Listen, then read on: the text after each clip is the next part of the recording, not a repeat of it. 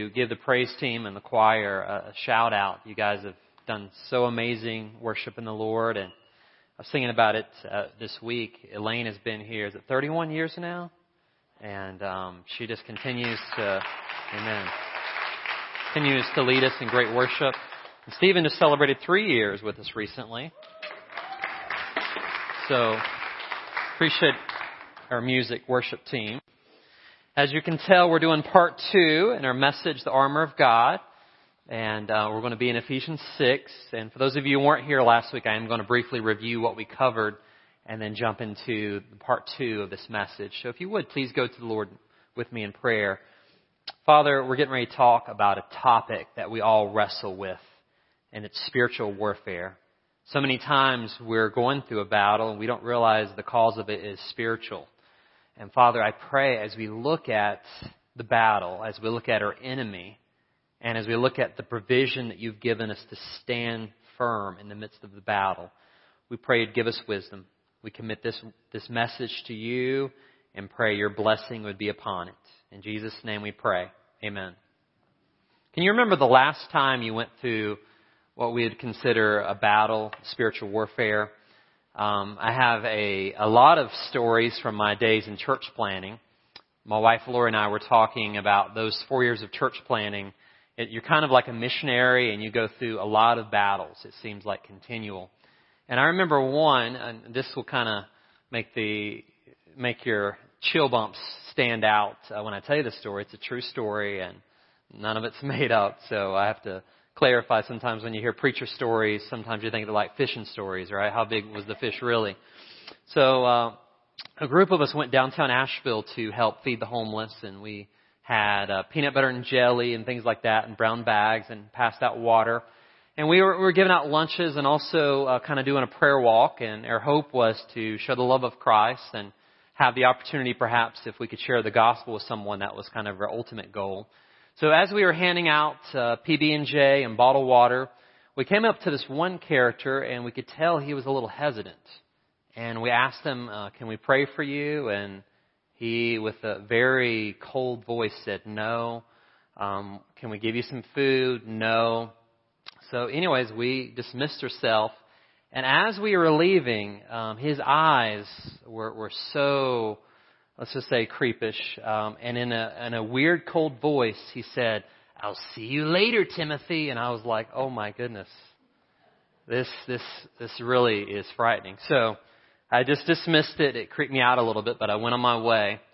And I'm not the type that has dreams a lot. If I do, it's probably because I ate pizza the night before. But I had a dream that I really think was significant. And sometimes you have those dreams and you know this is something spiritual. So I had a dream about 2 shadowy figures dragging me away in the darkness. I couldn't see their faces, what they looked like, but they were dragging me away. And I was trying to wrestle myself to get out of the grasp of these shadowy figures. And then I woke up.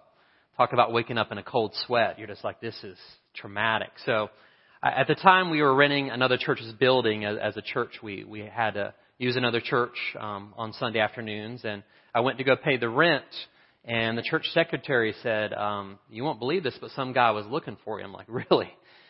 Who was he? And it was some guy at the time. We had a television ministry and he had seen the show. And I think he was coming to set me straight, not to give a word of encouragement. So thankfully I dodged that bullet. And you always get the chills when someone comes looking for you. And you're like, I don't know who that is. So, and that was guy number 1 in the shadowy dream. I found out later. So a few days later, this was in the same week, we became the target of an internet terrorist. And I don't know if you know what an internet terrorist is. Kind of like an internet bully where they just randomly select you. So it was some guy who lived in Wilmington, North Carolina, and he decided to target 2 churches in Asheville. I don't know why. He supposedly was planning on moving here. So we were one of the churches, lucky us, that he decided to target. And he started sending hate mail to everybody on our church fan page. You know, on Facebook they have a group page. And so he started messaging them one by one. And he would copy and paste like 5 pages of just hate mail. And it was some gibberish you couldn't understand about the church and being a cult. And it was just weird, cryptic language. And he started messaging my wife. And you mess with my wife, then it's on. And he started threatening he was going to split up her marriage and divide up her family. We had never met this guy, didn't know who he was. So the other pastor and I talked that was target of this guy, and he contacted, it was like the FBI, and they were able to shut this guy down for illegal activity. But the guy had threatened to come to church on a Sunday morning. And you guys know with these stories of churches, you got to be on high alert. So we had a bodyguard ready, and the guy never showed up. And that was shadowy figure number 2 in the dream. And what I learned from all of that is you better be prayed up. At the time, I didn't think about praying about the guy who said, "I'll see you later, Timothy." I didn't realize this was a spiritual warfare getting ready to happen. I didn't realize that Satan was organized and he had an army of people, and I was the target that week. But I learned a lot from that example. And this passage today, we're going to read about spiritual warfare.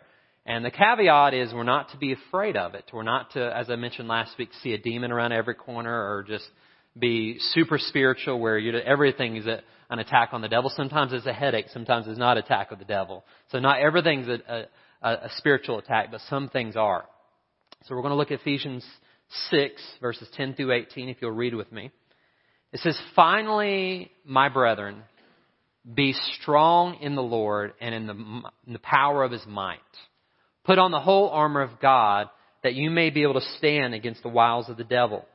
For we do not wrestle against flesh and blood," and he lists 4 categories, "but against principalities, against powers, against the rulers of darkness of this age, against spiritual hosts of wickedness in the heavenly places." Look at verse 13. "Therefore, take up the whole armor of God, that you may be able to withstand an evil day, and having done all, to stand. Stand therefore, having girded your waist with truth, and having on the breastplate of righteousness, and having shod your feet with the preparation of the gospel of peace. Above all, taking the shield of faith, by which you will be able to quench all the fiery darts of the wicked one, and take the helmet of salvation, and the sword of the Spirit, which is the word of God." Verse 18, "Praying always with all prayer and supplication in the Spirit, being watchful to this end with all perseverance and supplication for all saints." May God bless His holy word. So if you weren't here last week, you'll have to go back and listen to the podcast. But just by review, we need to pull on the full armor of God. The first reason is recognize that you are weak, Satan is strong, but God is stronger. Something you may not realize, but did you know Satan doesn't have unlimited power and strength? Something I learned through this message, Satan can get tired. He's not all powerful like God. Sometimes, you remember Satan tempted Jesus 40 days and then he left him? Did you realize Satan can get tired? He's not all powerful. He's also not everywhere present like God. Usually, Satan has bigger fish to fry. He's attacking higher up people than you or I. So it's usually not him attacking us. It's one of his fallen angels that are against us. So realize that even though you're weak, God is stronger. And greater is He that is in you than he that is in the world. The second point we talked about last week, understand that Satan is scheming against you. It says that we are to put on the whole armor of God because Satan, his wiles are against us. And we talked about that word wiles is the Greek word methodia. And it's where we get a word methodology. Did you realize that Satan has a plan and a strategy and he's predictable? And we're going to talk about that later in the message.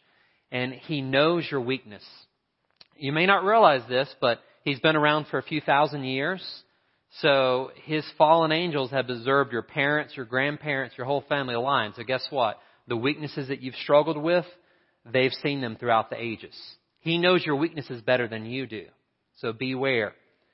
The word wrestle we talked about in the original language, it has the picture of hand-to-hand combat. And the idea is a battle that's up close and personal. So whenever you're going through a spiritual battle, realize it's not the person. The person's not the problem. It's the spiritual influences motivating that person to do wrong. And you're like, well, that sounds easy enough, but if you knew my family member, if you knew my boss, you would understand. Well, I understand that. But we talked about last week, think about the leaders throughout history that all the countries said, if we could just put down Joseph Stalin, if we could just put down Hitler, If we could just take out Osama bin Laden, all the world's problems would be over. And guess what? They were taken down and a new set of problems arose. That shows you people are not the problem. It's spiritual wickedness that we cannot see, invisible force. So we need to put on the full armor of God. The third point in your listening guide, if you'll follow along, and there's a lot of material here, so this will help you stay on track with me. Number 3, we're to take on the full armor of God because we need to believe that you can overcome the enemy by putting on the full armor. And last week we talked about the first 3 pieces. The first piece was this, the belt of truth.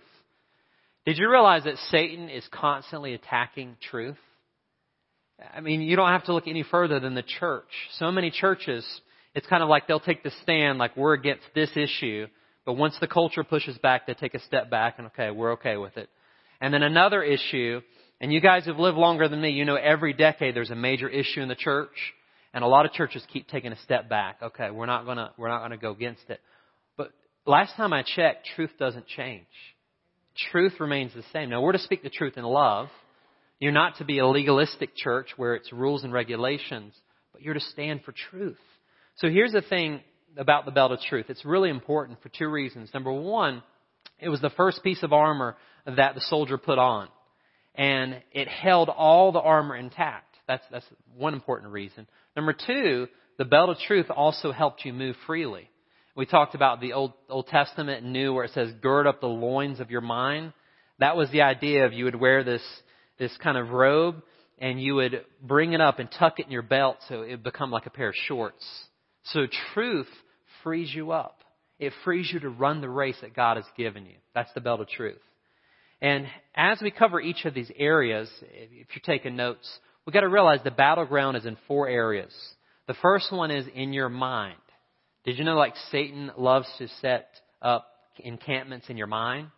I'm not saying a Christian can be possessed. That's not the case.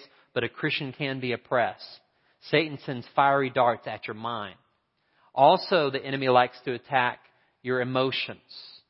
So the major attack is, the first one is you, in your mind. The second attack is in your home. You guys ever felt Satan attack your home? The third attack is your workplace. And the fourth battleground is not only in your home and in your mind and your workplace, but your fourth battleground is spiritual. And it's sometimes areas you can't see. And the Bible says our struggle is not against flesh and blood, but against the principalities and powers. So we have this spiritual battle going on out around us. And the Bible says that we're to take up the full armor of God. And He's going to allow this to protect us. So let's look at the second piece we talked about last week. The breastplate of righteousness. And the breastplate would cover the vital internal organs. So that's like the heart. So did you realize that Satan likes to attack your emotions? Often in the Bible, the heart was considered the seat of emotions. And the devil loves to attack your emotions. He loves to use a term like my kids, make a playground of your emotions. Like everything's fun until disaster strikes and your emotions are all over the place. But I want you to understand that the righteous breastplate you wear is not because of anything you've done. It's because you've received Jesus Christ as your Lord and Savior. Whenever you say, I do to God, and you invite Him into your life, let me read you a scripture of what happens. 2 Corinthians 5:21. It says, for God made Him, talking about Jesus, who knew no sin, to become the righteous, so that we can become the righteousness of Christ in Him. So think about that. He who knew no sin became sin for us, so that we could become the righteousness of Christ in Him. Isn't that beautiful? The Bible says our righteousness are like filthy rags. But you know, when you invite Jesus into your life, His righteousness is there. So you have positional righteousness, but also in a battle, you're to have practical righteousness. Because how many of you know if you've walked from a distance from the Lord, it's hard to stand strong in a battle? Because Satan, he's the accuser of the brethren, and he will accuse you. And even though you've been forgiven, Satan can mute your Christian testimony. So Paul says, not only put on the belt of truth, but wear the righteousness of Christ. Because that will help you stand strong in a battle. Amen. Number 3, we talked about last week, the gospel shoes of peace. one of the major things in a battle is standing your ground. And the number one thing you need in a battle is peace. And if Satan can rob your peace, he can cause you to go backwards. And you notice throughout this whole scripture, it says to stand or withstand 4 times. That's the goal. Is not to gain ground in this passage, which as we share the gospel, we do gain ground. But in this passage, the goal is not to lose ground, to stand.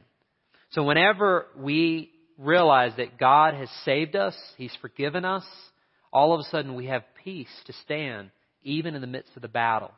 And we talked about these sandals. What's interesting in the Greco-Roman society, they would put like studs or nails in the bottom of them, almost like modern day cleats. And that was the purpose, is when you were doing hand-to-hand combat, you would not lose ground. So we're to have the belt of truth. Let truth be the piece that holds your life together.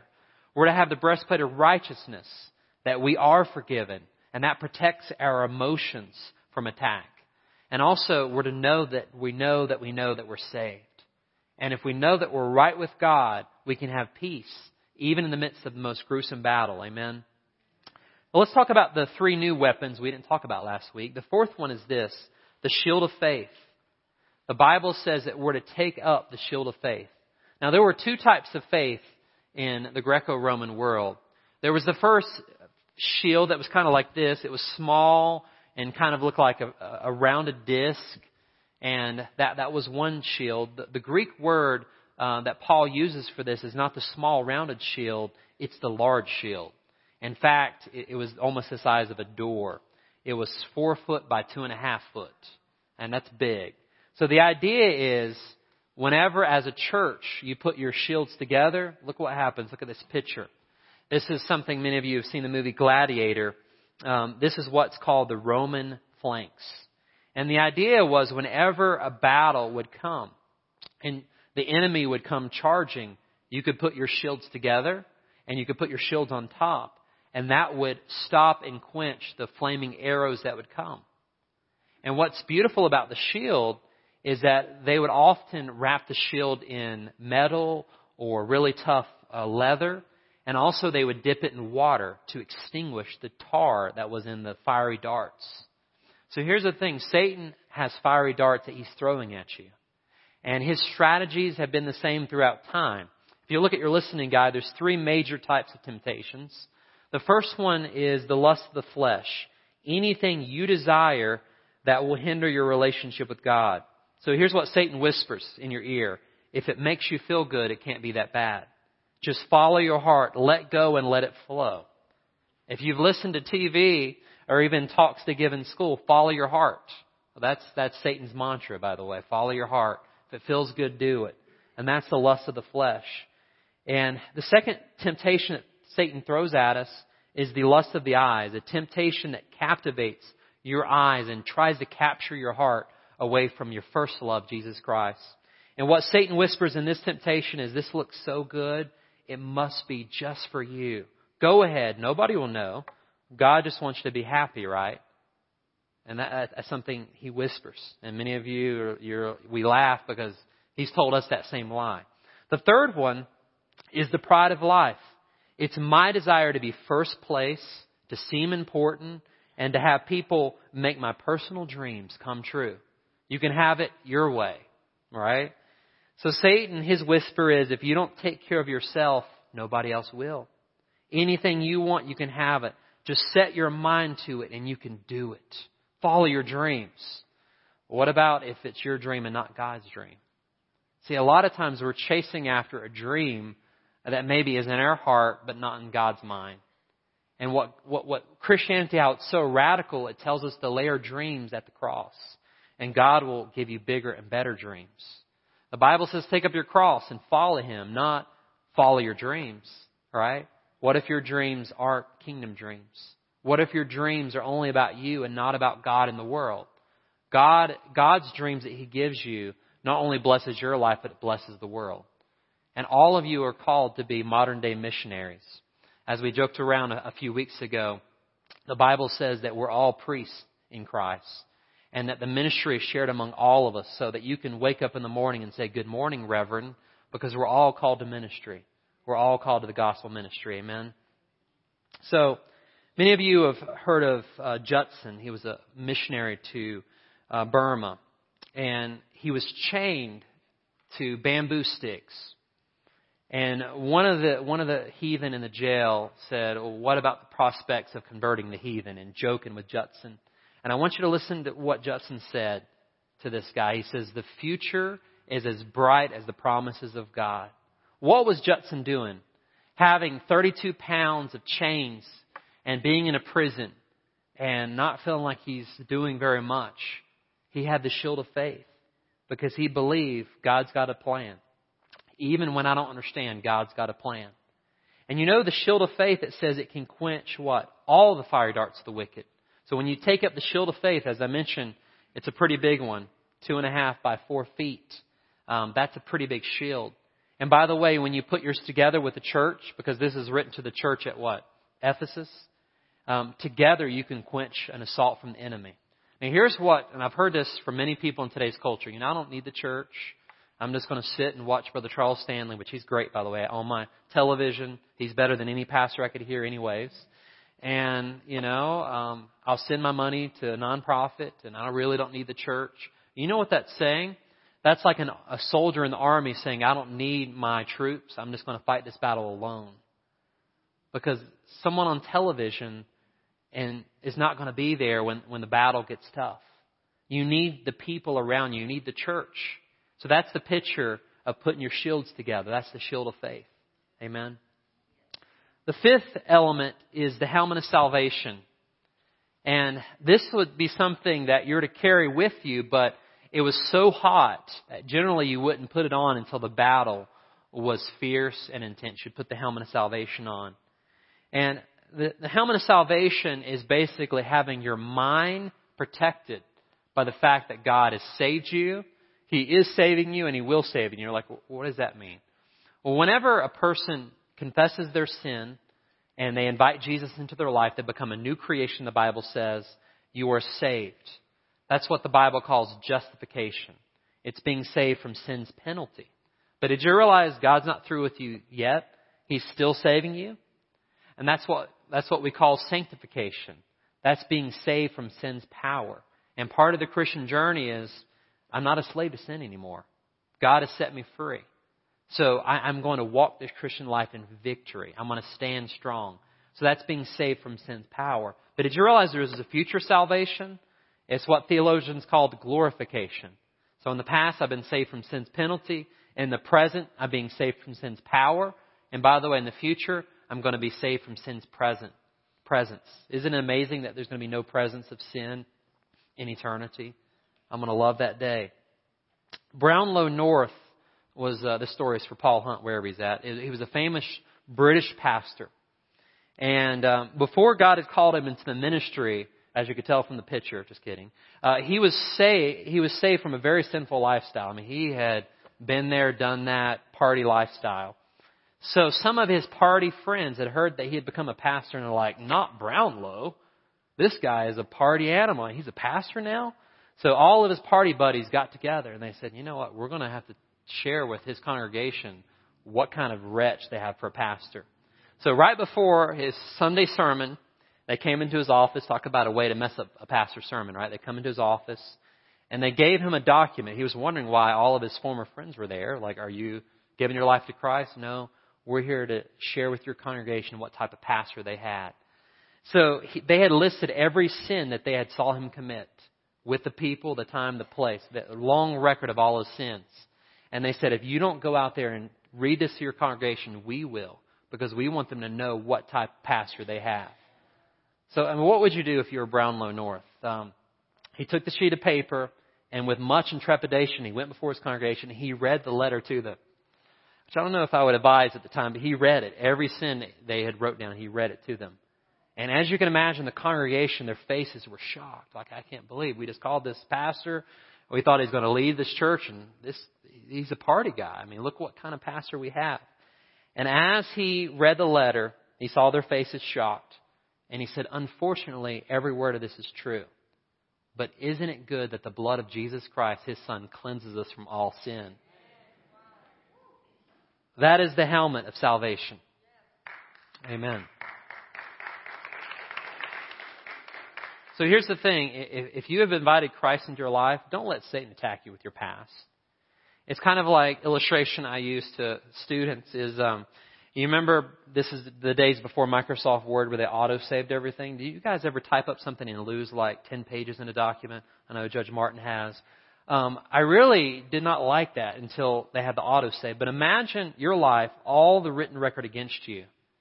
And all of a sudden the power goes out and the power comes back on. Everything's erased. And that's what happens in your life. When you become a Christian, Satan's power is out, God's power is on, and your past is erased. So when Satan comes against you and attacking your mind, there's no document. It's forgiven. I'm in the Lamb's Book of Life. Amen. Some of you are in the medical world, and you've heard of Michael Faraday. He was a scientist in the 1800s who continued to develop modern anesthesia. And he was a great Christian, very solid Christian. And on his deathbed, a reporter asked him, do you have any speculations about where you're going to go when you die? Because he was a scientist, and they wondered if he had speculations. Listen to what he said. Speculations, said the dying man in astonishment. I know nothing about speculations. I'm resting on certainties. For I know whom I have believed and am persuaded that he is able to keep that which I have committed against that day. He said that on his deathbed. The helmet of salvation protects your mind. Here's the thing, folks. You can know that you know that you know that you're saved. You don't have to doubt your salvation. If you have trusted in Jesus Christ alone for your salvation, this verse is for you. 1 John 5:13. These things I have written to you who believe in the name of the Son of God, that you may know that you have eternal life, and that you may continue to believe in the name of the Son of God. And here's the thing. It says in Hebrews, I believe it's chapter 2, somewhere verses 14 and 15. It says Satan has used the fear of death to hold people captive. Did you know one of Satan's greatest darts is fear? And if he can get you to fear death, if he can get you to fear the unknown, he can even take a Christian and set up a foothold, set up a stronghold in their life. But you know what? The helmet of salvation says, even if I was to drop dead today, I'm better off today than I was yesterday because I'm in the presence of the Lord. So you no longer have to fear dying, only fear the unlived life. Amen. Number 6.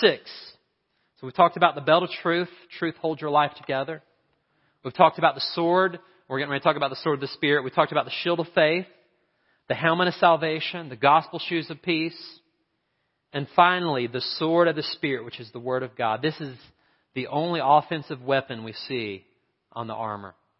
And by the way, a side note to you biblical students, most of these pieces of armor not only came from the Greco-Roman soldier, but these are found, many of them, in Isaiah, where it talks about the helmet and different things, the breastplate of righteousness. A lot of these imageries are in the Old Testament, which Paul had the soldier and the Old Testament look at. But the sword of the Spirit, which is the Word of God. What's interesting, if you look at your listening guide, when it says the Word of God, there's 2 types of words in the New Testament. There's the Logos and the Rhema. And often these are interchangeable. But a lot of Bible scholars have pointed out the Logos is basically the written Word. And Jesus is the living Logos. He's the living Word. But whenever it uses the word Rhema, this is the spoken Word. And we see this when Jesus was tempted. Satan would come at him with the temptation, and Jesus would say, it is written. Satan would come at him, he would say, it is written. So did you realize that this sword of the Spirit is a special word of God for the trial you're in? So right now, if you're dealing with a health crisis, do you know there's so many verses about the Lord God healing you? You got to claim those verses. If there are verses about depression, there are verses that say the joy of the Lord is your strength. If you're financially struggling, there's verses all throughout the Bible that says God is your provider. So whatever you're going through, you need to memorize words so you can have Rhema, a spoken word that goes to that occasion. Tom Lehman, for those of you who are into golf, he was on the PGA Tour. And he had a great successful year. He won 3 different times leading up to this. And right when he was getting ready to go on the PGA Tour, he had arrived.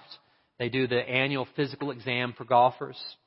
And they found out this suspicious place in his colon that looked like cancer. And he and his wife just really were gripped by fear. They're like, I've worked so hard all my life to be on the PGA. Now I've got potential cancer. And what they did is they memorized Joshua 1:9, and this may be a word for some of you. It says, be strong and courageous. Do not be terrified. Do not be discouraged, for the Lord your God will be with you wherever you go. So they had a spot removed, and they had been quoting this rhema over and over, Joshua 1:9, and they found out that he was cancer-free. And he used his Christian faith to get him through. You know what?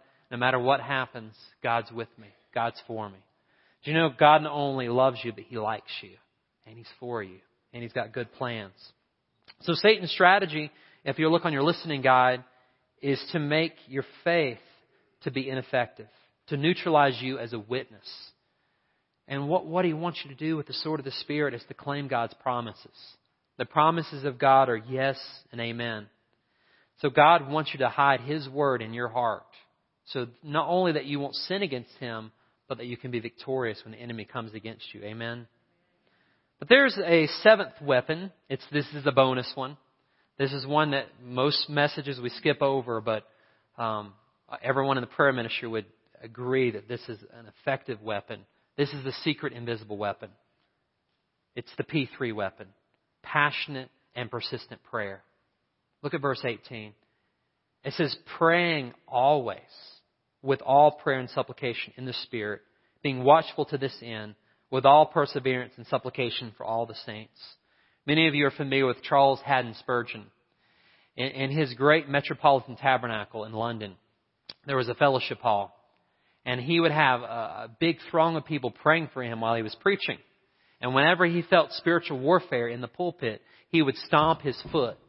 And that was a sign, pray harder because the devil's attacking. He would stomp his foot. And the people under him could hear him and they just would pray, Spurgeon's under attack.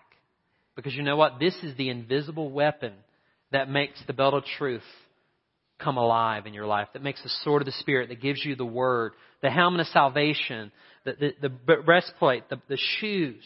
All of this, it makes all of the 6 pieces of armor of God become enlivened. Because prayer changes things. If you look at your listening guide, here's a few tips from this one verse I want to leave you with. Here's how you unleash the power of prayer. Pray persistently. Notice it says praying always with all perseverance. You got to keep praying. Don't give up. Pray persistently. Matthew 7:7 says, ask and it shall be given. Seek, knock. Keep doing it. Don't give up. Number 2, pray comprehensively. So not only are you to be consistent, you're to be comprehensive. Notice it says, with all prayer for all the saints. Did you realize that you can pray for big things and small things? You know, I've heard pastors rebuke people for praying for parking spots. Did you know that God can handle the cancer and the parking spot at the same time? I mean, there's nothing too big or too small. Don't limit God's power. So pray comprehensively. Pray personally for others and for yourself. That's the word supplication, to make specific personal requests for others and for yourself. Pray with assistance. Notice it says in the what? In the Spirit. Have you ever noticed when you're in the Spirit, He kind of lifts you up above your circumstances?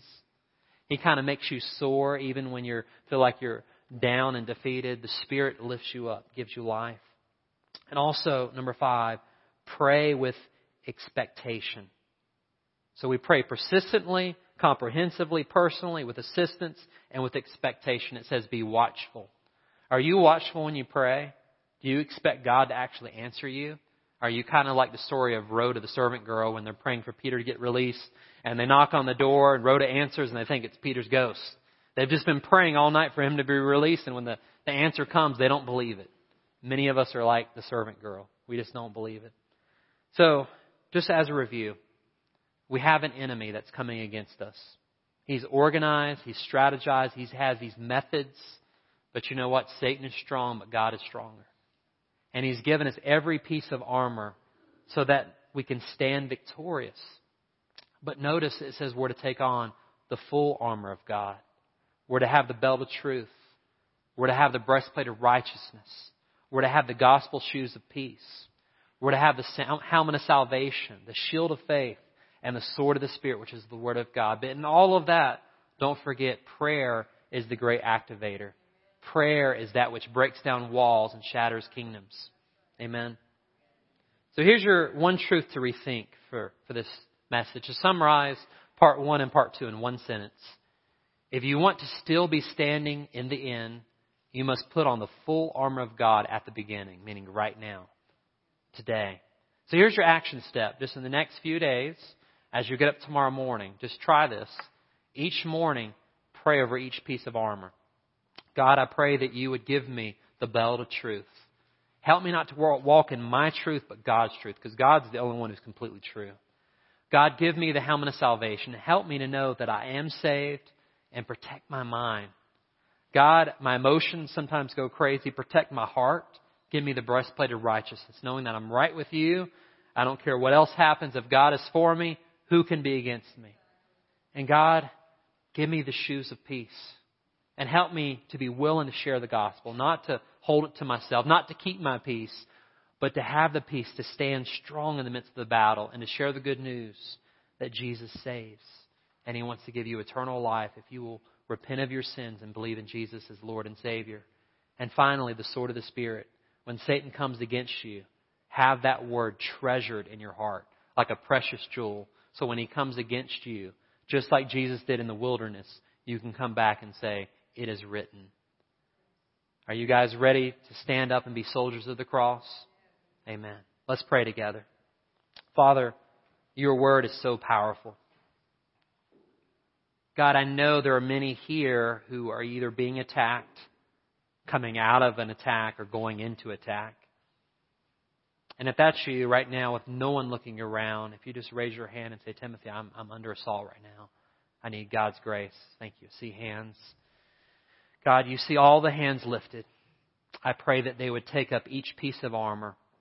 And God, if there's one piece that they haven't been holding on to, whether it be the Word of God for that certain occasion, the spoken rhema, or whether it be the lack of peace, or whether it be I just don't feel righteous, help them know it's not their righteousness, it's Christ's righteousness. Whatever piece of armor that they need to take up, I pray they would. And if there's one here today that would say, Timothy, this whole armor thing, it sounds great, but I've never even put on the armor. I've never given my life to Christ. Right where you're sitting, if you believe that Jesus died on the cross for your sins, that He rose again, and you're willing to surrender your life to Him, the Bible says that He will give you the breastplate of righteousness. He will say, child, you are forgiven. So right where you're sitting, no magical prayer, but a prayer of faith and confession. Say something like this: Jesus, I believe that you're God, that you died on the cross and you rose again for my sins. I ask and pray that you would forgive me of my sins. I turn from them. I choose not to stay in them. I turn from them. I make you my Lord and my Savior. Jesus, come into my life and give me a new life. And thank Him. Thank you, Jesus, for saving me. Father, you know all of our prayers. Lord, as we continue on in our service, I pray that you would raise up a mighty army, that we could put our shields together and we can march and stand our ground in this world full of sinking sand. In Jesus' name we pray. And all God's children said, amen.